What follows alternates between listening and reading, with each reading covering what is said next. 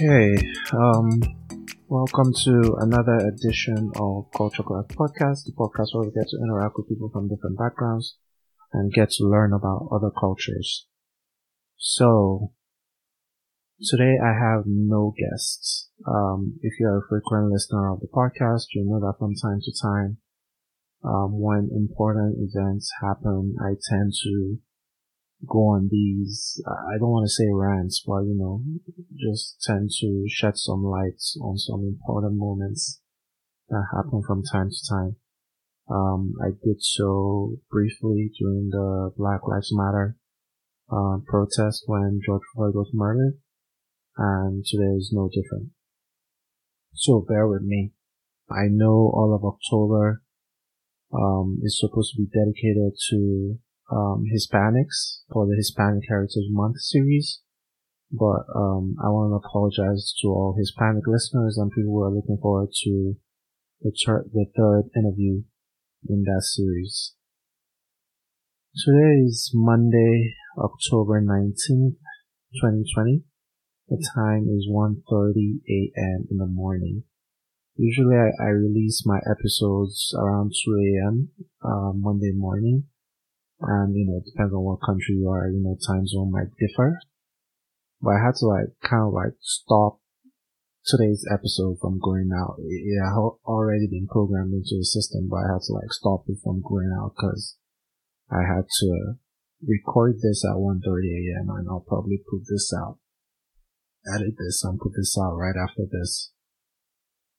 Something is going on in Nigeria right now, and to regular listeners of the podcast, I've mentioned it a couple of times. You guys probably know I'm Nigerian, but for the benefit of new listeners, I was born in Nigeria. I lived there for the first 26 years of my life, or 27 years of my life, something like that.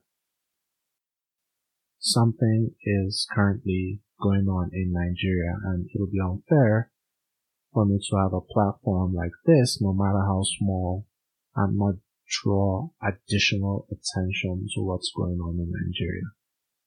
A lot of attention has been shed on the situation, but I'm just lending my own 2 cents, my own little way to let my listeners be aware of what's going on. So if you guys are on Twitter or Instagram or, any type of social media, you might be familiar with the hashtag EndSARS. EndSARS. EndSARS. Today being October 19th, I want to say demonstrations and protests have been going on in and around the world, but particularly in and around various states in Nigeria for about 10 days now. I think the protest started October 9th, if I'm not mistaken. That was last Thursday or last Friday, something like that. But about 10 straight days of protests. Why? Because young people in Nigeria are demanding that the government do something about SARS. What is SARS? A lot of people, given that, we're in a pandemic, when the hashtag started trending EndSARS, people were confused. They were like, is SARS back? Because we're thinking about the anti-respiratory disease that, emanated somewhere in Asia in the early 2000s. I think just because of COVID, people were thinking SARS was back and people were panicking or whatnot. But that's not the SARS we're talking about. There are different SARS. I think South Africa also has South Africa Revenue Service, which is kind of like the IRS, but that's not the SARS we're talking about. The SARS we're referring to with this hashtag is the Special Anti-Robbery Squad, which is a unit of the Nigerian police. So the Special Anti-Robbery Squad was created in 1984, if I'm not mistaken. That was a couple of years before I was born. I was born in 89. And I think at the time, Nigeria was suffering from a lot of robberies, armed robberies. And, it got so bad to the extent that, if robbers wanted to attack a house, sometimes they'll send letters day before, like, hey, expect us on Thursday, we're coming. So, members of the house will just gather their money, gather valuables and just, leave the door unlocked. So when the robbers came in, they don't hurt anyone, just part with your money. It used to be that bad,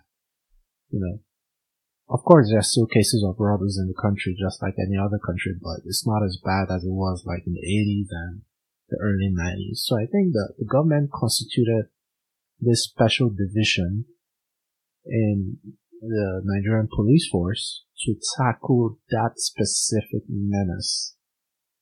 And, things happened, they captured a few people. I don't know how effective they were, but I want to believe they were somewhat effective, whether it was as a result of their direct effort or just, the country in general or whatever, but I want to believe they were somewhat effective in the first few years after they were created in 1984. But things changed when a few years later, maybe in the mid-90s or early 2000s, there weren't as much cases of robberies, because back then you usually wouldn't see members of this special anti-robbery squad. You didn't have any reason to see them. They had their own division, they had their own stations and whatnot, their own equipment, their own artillery, all that stuff. And if there was, a robbery attack somewhere, someone can call the hotline. Or if the police, the, regular police force are facing difficulties, apprehending a robber, then they can involve them, kind of like SWAT, so I can call them in and they'll come. But, when the robbery incidents died in Nigeria, suddenly there were hundreds or even maybe thousands of these officers belonging to this special anti-robbery squad unit that didn't necessarily, I don't know if they were bored or they didn't have a lot to do because the robbery cases went down, but then we started seeing them on the street. We just started seeing them on the street. Like they left their post, maybe, going to the police station or going to their unit and staying there for a month, 2 months and seeing that there's no action. And, maybe they were hungry for action or whatever. We just started seeing them on the street. And this particular unit became a menace to the society. And I'm not sugarcoating that in any way. These people started extorting young people, male, female, whatever. They'll see you on the road. They'll apprehend you, force you to unlock your phone, sometimes rough you up, slap you, beat you, force you to part with any cash that you have. If you're driving a nice car, they set up illegal roadblocks on the road and force you to pull over and force you to part with your valuables. Sometimes they puncture tires, make sure you don't go anywhere. Sometimes if you don't have enough money with you on your person, maybe you're just carrying a lot of cash, they force you to the nearest ATM and beat you to the point where you divulge your PIN number and they forcefully withdraw money from your account. And sometimes, this is even the funny one, I remember when I was back in Nigeria, this was a popular one. They forced you to transfer money from your bank app. Like, people were afraid. I was working in a bank at the time in Nigeria, so I know this. Like, a lot of customers, a lot of people still go to the banking halls in Nigeria. It's not like here in the US where people really don't have reason to visit the banking halls because, you can do anything from your phone or, online or whatever. So when the particular bank I was working with, we're rolling out our banking app and trying to get customers to download it, customers were afraid. They were like, I can't have a banking app on my phone because if the police apprehends me and they force me to unlock my phone and they see a banking app, they'll tell me to put in my password and transfer money to their account, which is insane when you think about it. It's insane. And it goes to show the level of impunity and the level of, like, these guys they became so notorious that even their commanding officers, like their area commanders, couldn't control them. And it's evident in what's going on right now, and I'll explain. Their area commanders couldn't control them because you force someone to open his or her banking app, transfer money to the policeman's account. That's evidence trail already. You can see that if you go into my account, XXX Naira or XXX whatever currency was transferred to someone else's account and that person's a policeman. That's already evidence. But they didn't care. Why did they not care? Because there was no repercussions for their actions. These guys got so notorious that some state governors will end up hiring them as head of security. Like, if there's a particular state in Nigeria where one of the SARS commanders over the years became so notorious, he'll gain so much popularity and he'll be dreaded by everyone that the state governor will pay him millions of naira just to be his head of security. Because he wants someone who's feared on the street to be his head of security. He'd rather dine with the devil. And this has been going on for years. These people kill people. Like, to the people who dare stand up to them, or the people who don't necessarily have enough money. Sometimes they want to extort you, maybe after opening their bank app or whatever. They see that, oh, your account is just, a couple of cents or a couple of naira, like there's nothing in there. They can just waste a human being for wasting their time. Like, and when I say this, I mean kill someone for wasting their time. There have been stories of people coming back from the UK, coming back from the US, and from the airport. These people, there was a particular time they'll mount illegal roadblocks from the airport because they knew everyone driving from the international airport is most likely coming from a foreign country. And once they see you coming, especially if you haven't been to the country in a while, maybe you were born abroad, it's like your maybe first time going back to your home country, and they know you don't really know a lot about the country. They'll corner you, extort you, go through your bags, take all the goodies you bought for your loved ones in Nigeria, and sometimes go as far as killing people. There are cases where people were carrying a large amount of dollars or pounds or whatever with them. And so they won't let you go, they'll kill you. There was a particular story, that happened in one of the eastern states in Nigeria. It's a state called Anambra. If I remember, I think the story was in Anambra, southeastern Nigeria. A place called Akuzu, I think, or Azuku, either Azuku or Akuzu. And forgive me if you're from Anambra listening to this. There was a guy so notorious who picked up a young man who was just minding his business, walking on the streets, detained him for days. His dad had to come and beg for them to release him, and they told his dad to bring XXX amount of money. His dad had to sell property just to come bribe them with that money, and even after the bribe, they failed to tell the dad that they had already killed him like days ago. So while the dad was, trying to get the transaction going, selling his property at a below market value, his son was long dead for days. But he still came thinking his son was in detention or something. Paid them the money, and they pointed to a river, because there's a river close to the station or something. When they kill people, that's where they dump the dead bodies. And they told the dad, your son is somewhere there. And the dad had to go into a river with different dead bodies floating, some who had been there for days. When a body that's been in water for a couple of days, you can imagine different young men that were floating in that river dead, and the dad had to walk into that river and turn dead bodies, because most of them were, floating face down in the water. Was turning dead bodies one by one to see which one was his son, so he could carry his body away to go bury him. When you hear stories like that, it becomes ridiculous.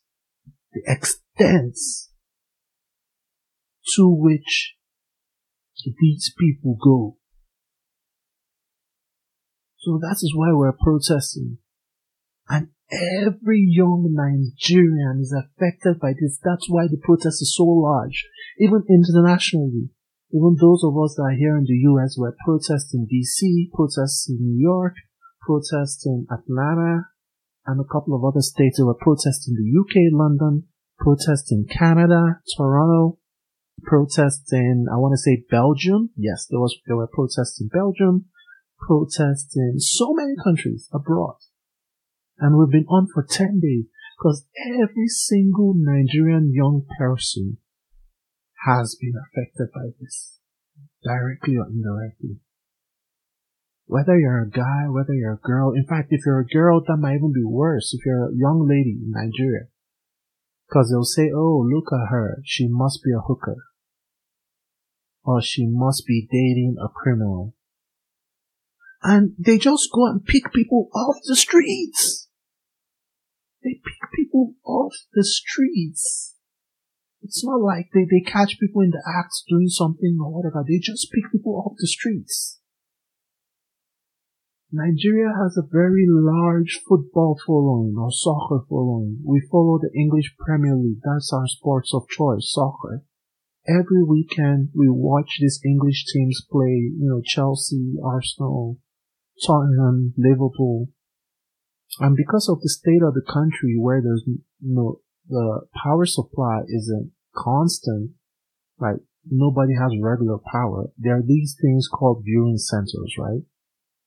Viewing centers are they're kind of like event centers, but they're made specifically for football viewing. That's why they're called viewing centers. So every weekend, matches usually go from Friday evening, Saturday, and Sunday, sometimes Monday evening as well.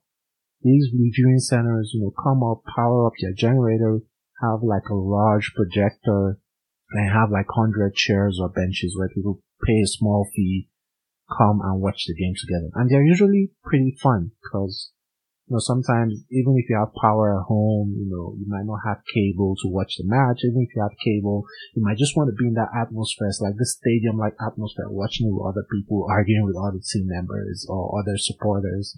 Things like that. And there was a case, I think last year, of a young man called Kolade Johnson.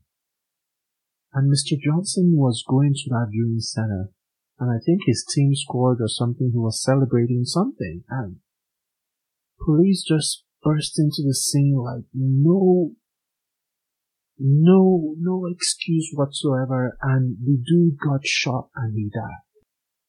And I think Arsenal, which was like a team he was supporting, even had to tweet out RIP because he was like a strong Arsenal supporter. Everyone knew him to support Arsenal. So even the official club, Arsenal Football Club, had to tweet out condolences, and I'm not sure if they got in touch with the family or anything. But we have cases like this happening every day. And this is why we protest. And it's crazy that even during the protests, police are still killing people. Even during the protests, because this has never happened before in Nigeria. People have been complaining, but we have never had a physical defiance and civil disobedience of this magnitude because of police in the country. So they probably thought that their power is absolute and nobody dares question them. Even their superiors, like their area commanders, like most of the senior police officers don't even know what to do with that unit. They're so notorious. So they were like, how dare you guys stand up to us? It's like that. And we have cases of police, I think at last count, 11 people have been killed. Since this protest started 10 days ago, 11 people have been killed. Peaceful protesters. Of course, there's civil disobedience, but you need to see the way this protest is going. I'm so proud to be a Nigerian youth. I'm so proud. Protesters organize GoFundMe campaigns to donate money to get mics, to get, food for protesters, to organize, a bill for protesters who were arrested, things like that. The government blocked the accounts. They switched to Bitcoin. Okay, let's do crypto. Government couldn't control that. It's decentralized. They're using crypto to organize for money. There are people who are organizing lawyers for people who get captured. To the extent that the protesters even had to organize private security. Usually when there's a protest, the police is supposed to protect protesters, but because the police are killing protesters, peaceful protesters, some of the organizers had to organize private security for the protesters. And of course, private security, there's only an extent they can go against the police, but at least to maintain some level of decorum, in the gathering or whatnot. But I'm so proud with how the protest is going, so organized. So organized, countrywide, things are happening like that. A website came up, bank accounts came up, like what's it called? Like a call center, helplines came up. People are being searched before they join the crowd to make sure that hoodlums are not infiltrating the protest. Because at one point, politicians were now planting people in the protest. They'll pay some people just to cause disunity and sabotage the whole process. What are the protesters asking for? To end SARS. And this is not the first time protests are going on in Nigeria. We've had a history of protests. We were in a military dictatorship a while back. And what do? Whenever there's protest? A couple of things that the Nigerian government does. They single out the leaders of the protest and probably arrest those who they can arrest, bribe those who they can bribe, and kill those who are uncooperative. That's why in this protest there are no leaders. Like every time a government official comes to address the protesters, they say, "Oh, can I speak to the leader?" And everybody chants, "We have no leaders." Because we know what they want to do. They want to single out people who they can intimidate, or who they can bribe, or who they can kill. And that's why the protest is so confusing, because even the police that are shooting at people and trying to quell a protest in one part of the country, it doesn't affect the protest in other parts of the country, because it's a decentralized uprising and protest. So the government came and, paid lip service like they always do, and they say, "Oh, they disbanded SARS," air quotes, disbanded SARS. And this is the fourth time they're saying that. I think they disbanded SARS like in 2019, in 2018, and I think twice in 2017. I'm not sure about that number, but this is the fourth time they're disbanding that unit. And they said, "Oh, you know what? We've heard you guys, SARS is no more. Now we're coming up with something called SWAT, like the SWAT, Special Weapons and Tactics Unit. And everyone in the former SARS unit will be re-evaluated and retrained and put in the new SWAT unit." So it's more like just changing uniforms. It's the same set of people. And Nigerians are saying no. That this is the 5-for-5, that these are the 5 things we want you to do. We want you to totally end that unit. We don't want you to change the name. We don't want you to do anything. Let everyone go home. Change. Scrap that unit, number 1. Number 2, there must be justice for those who have been slain.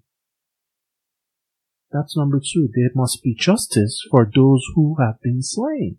That these police officers who have killed people in the past must be court-martialed. I don't know if you can use court-martial in police, but that's just a military term, but they must be brought to book. And those sessions must be televised. That's number 2. And there should be monetary compensation to the families of people who have been killed, who are numbering into the hundreds. And we even put the Nigerian youth to show that they're actually thinking about this thing correctly. They even made demands for the police. Part of the 5 demands they made, some of it was for the police, saying that all police must undergo psychometric tests or whatever, and that the police welfare, like salaries, must be increased and they must be taken care of. Because maybe all this extortion would reduce if they are being paid better or, better taken care of, which makes, sense. So amidst us dying from the police, we're still asking for their welfare? And they said, oh yeah, we'll look into it. I think the president gave a directive that, state governments should go ahead and set up judicial panels of inquiry. That's what they call it, judicial panels of inquiry. To look into these cases so that they can prosecute the police and pay compensations where necessary. But the funny thing is that this unit, the Nigerian police, is a federally controlled parastatal. It's a federally controlled thing. It's not like the US where you have, LAPD, NYPD. Each state has its own PD. The Nigerian police is the Nigerian police. It's federally controlled. So state governors have no say. So if state governors form a judicial panel of inquiry, all they can do is to recommend, okay, we've looked into it, blah, blah, blah, this is what we recommend, but it's still left to government to interpret. So people are saying, why doesn't the government do this thing themselves? Not only that, several panels have been set up in the past. Some of them with retired police officers, citizens group. Several panels have been set up in the past and have been presented, like their findings have been presented to the presidency several times. And people are saying, why are we setting up new panels? That the 4, 5, 6, 7 panels that were set up in the past, the reports are still there online. Print them and implement those reports. This is what the Nigerian government uses to buy time. Where they bribe, they bribe. Where they intimidate, they intimidate. Where they stall, they stall. This is a typical example of stalling. They just pay lip service and say, oh, you know what? Well, this bandit SARS, we're setting up, inquiry. Okay, stop the protests. Just give us time. But the protests are still going on. Because we're tired of lip service. We want real reform. And we know that most people know that this is the only chance we have. Because if for any reason this stops, this peaceful protest stops, the police is going to crack down 5 times harder on us, because it will now be like, oh, so you guys thought you could stop this, right? You thought you had the power for a second. Okay, let's show you. That's what it's going to be. It's going to be total anarchy. So we have to do this right from the get-go. We need to see things change. And EndSARS is just one thing. There are lots of things wrong with Nigeria, and I'm sorry to say that because I know I'm Nigerian and I shouldn't be bad-mouthing my country. But there are a lot of things. There's a reason why there's no country on earth you go to that you won't find a Nigerian. There's a popular saying that if you go to any country and you don't find a Chinaman or a Nigerian, if you don't find someone from Asia, particularly maybe a Chinaman or someone from China, or a Nigerian, then you should really reevaluate where you are. There's nowhere on earth, from Alaska to the Amazon rainforest. I'm sure there are some Nigerians there. But most people were forced out of the country because of the situation of the country. We have almost, I think at last count, almost what they say, 10% of the whole population or something living outside the country or something like that. According to the Nigeria Diaspora Commission, I'm not sure of that number, but a large population. Why? Because the country is not favorable. Nigerians can't apply for the diversity visa lottery in the US anymore because we have too many Nigerians in the US. So the US government is saying, oh, give other countries a chance. They can just be bringing in Nigerians. That's just an example. Everyone leaving the country because EndSARS is just a symptom. There are other things we need to tackle. Corruption, poor infrastructure, different things we need to tackle. But SARS or the police is just so bad because those other things, you don't have power at home, at least you're alive. There's unemployment, you don't have a job, at least you're alive. There's corruption going on, people stealing taxpayers' money or whatever, at least you're alive. But the police, despite you being unemployed, not having power, not having access to good health care, a unit of the Nigerian police is now trying to take your life in spite of all that hardship. That's why this is so pertinent. And I'm hoping that after this, Nigerian youths can gather and face the other issues. Because the protest so far in the past 10 days has been unshakable. Government has met, the president has addressed us, different things. They said they will, and we're saying no. You've been saying you will. We will be here. So something happens, and they're really disrupting economic activity. The whole country is feeling the pain. People can't go to their jobs. People can't, travel freely. People can do things, and you're saying yes.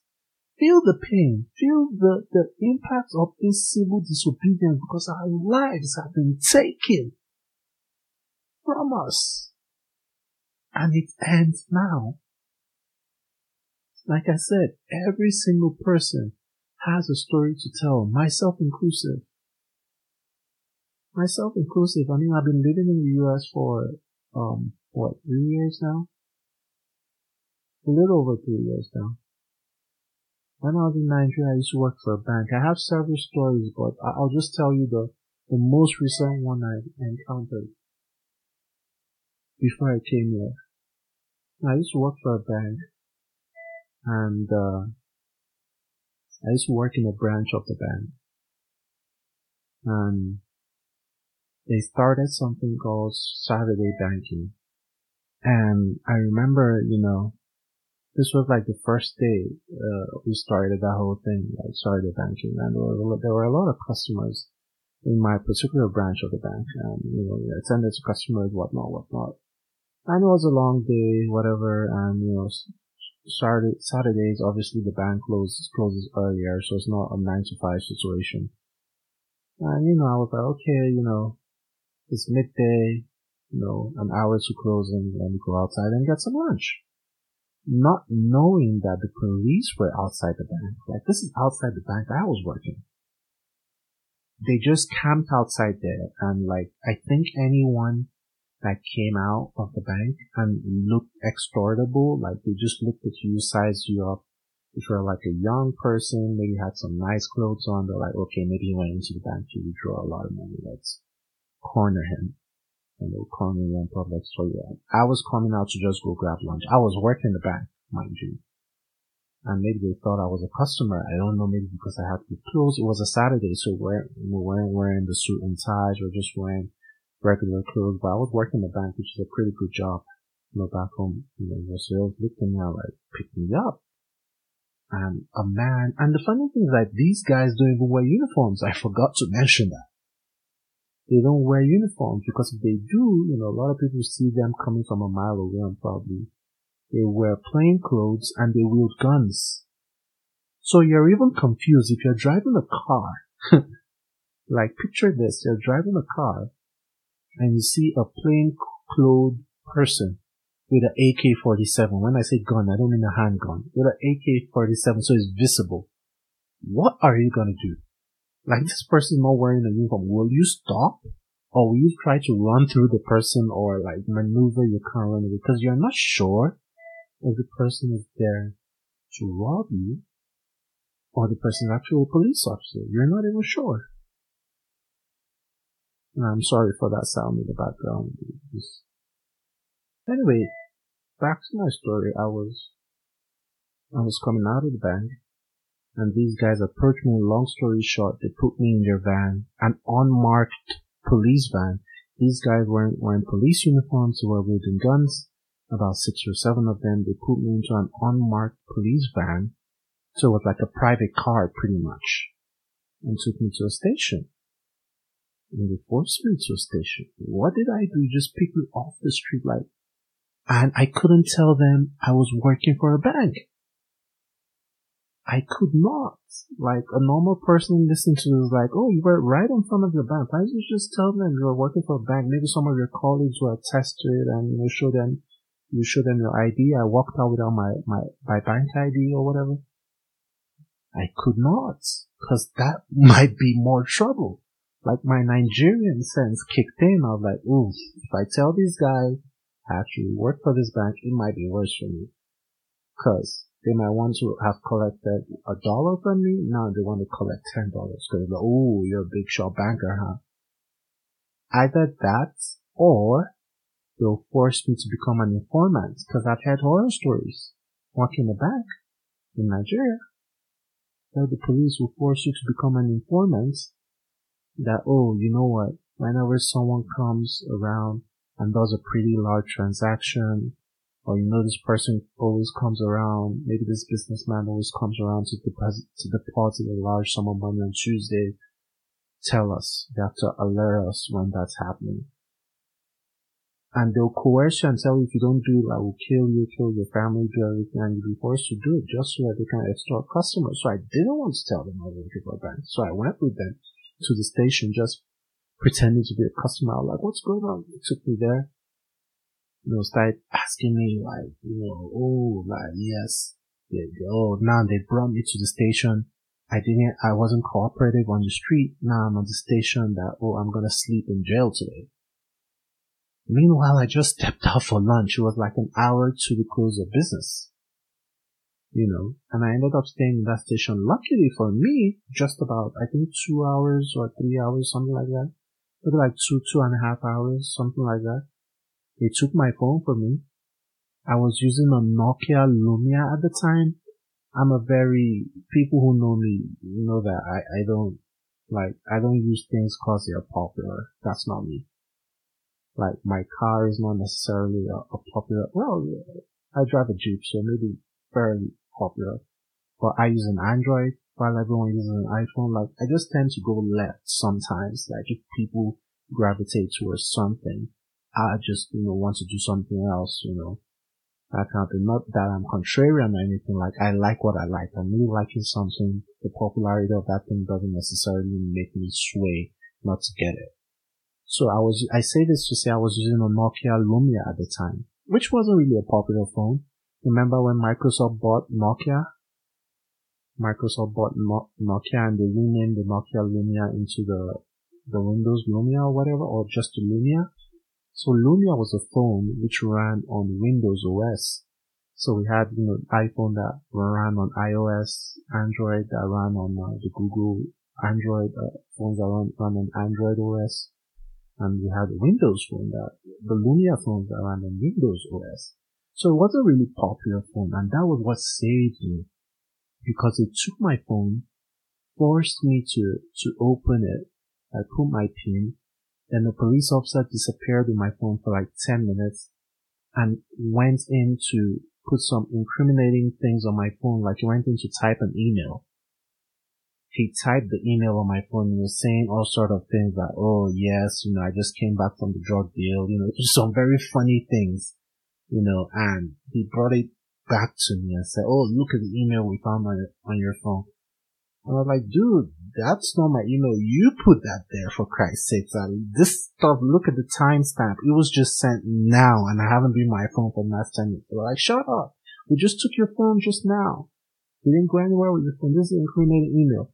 And lucky for me, because he didn't necessarily understand how to operate the phone too well, because it was a Lumia, it wasn't like one of the popular phones back in the day, so maybe he hadn't seen the type of phone before. He accidentally deleted it, because I think back then the Lumia, if you like swipe up or swipe left or something, you could delete stuff, like if you just swipe a certain way. I can't remember. But he ended up like, as he was pointing to the screen and showing me, he swiped that way or did like an operation that deleted the email that he was showing me. And when the stuff went out, because it took him so long to type the email in the first place, when he saw it had been deleted, it was like, oh my god, man, it just might not be my day for this guy. And then I had to lie. I had to lie also to get myself out of there. That look, my dad is a minister. My dad in that bank that you guys just took me out of, that if you don't allow me call my brother right now, he's gonna look for me and it's not gonna be good for you guys. Like, I had to put on like a brave face, like they were wielding guns and everything.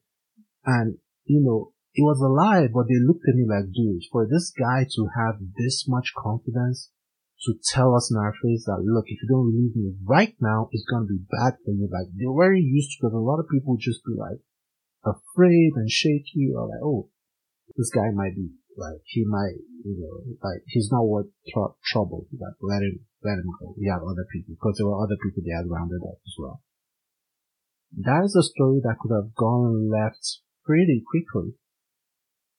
And like I said, I've had several other experiences with SARS. My brother and I used to run an entertainment magazine, so of course you know what that is. Running an entertainment magazine, like driving to a lot of places at night, clubs, parties, interviewing musicians, all that.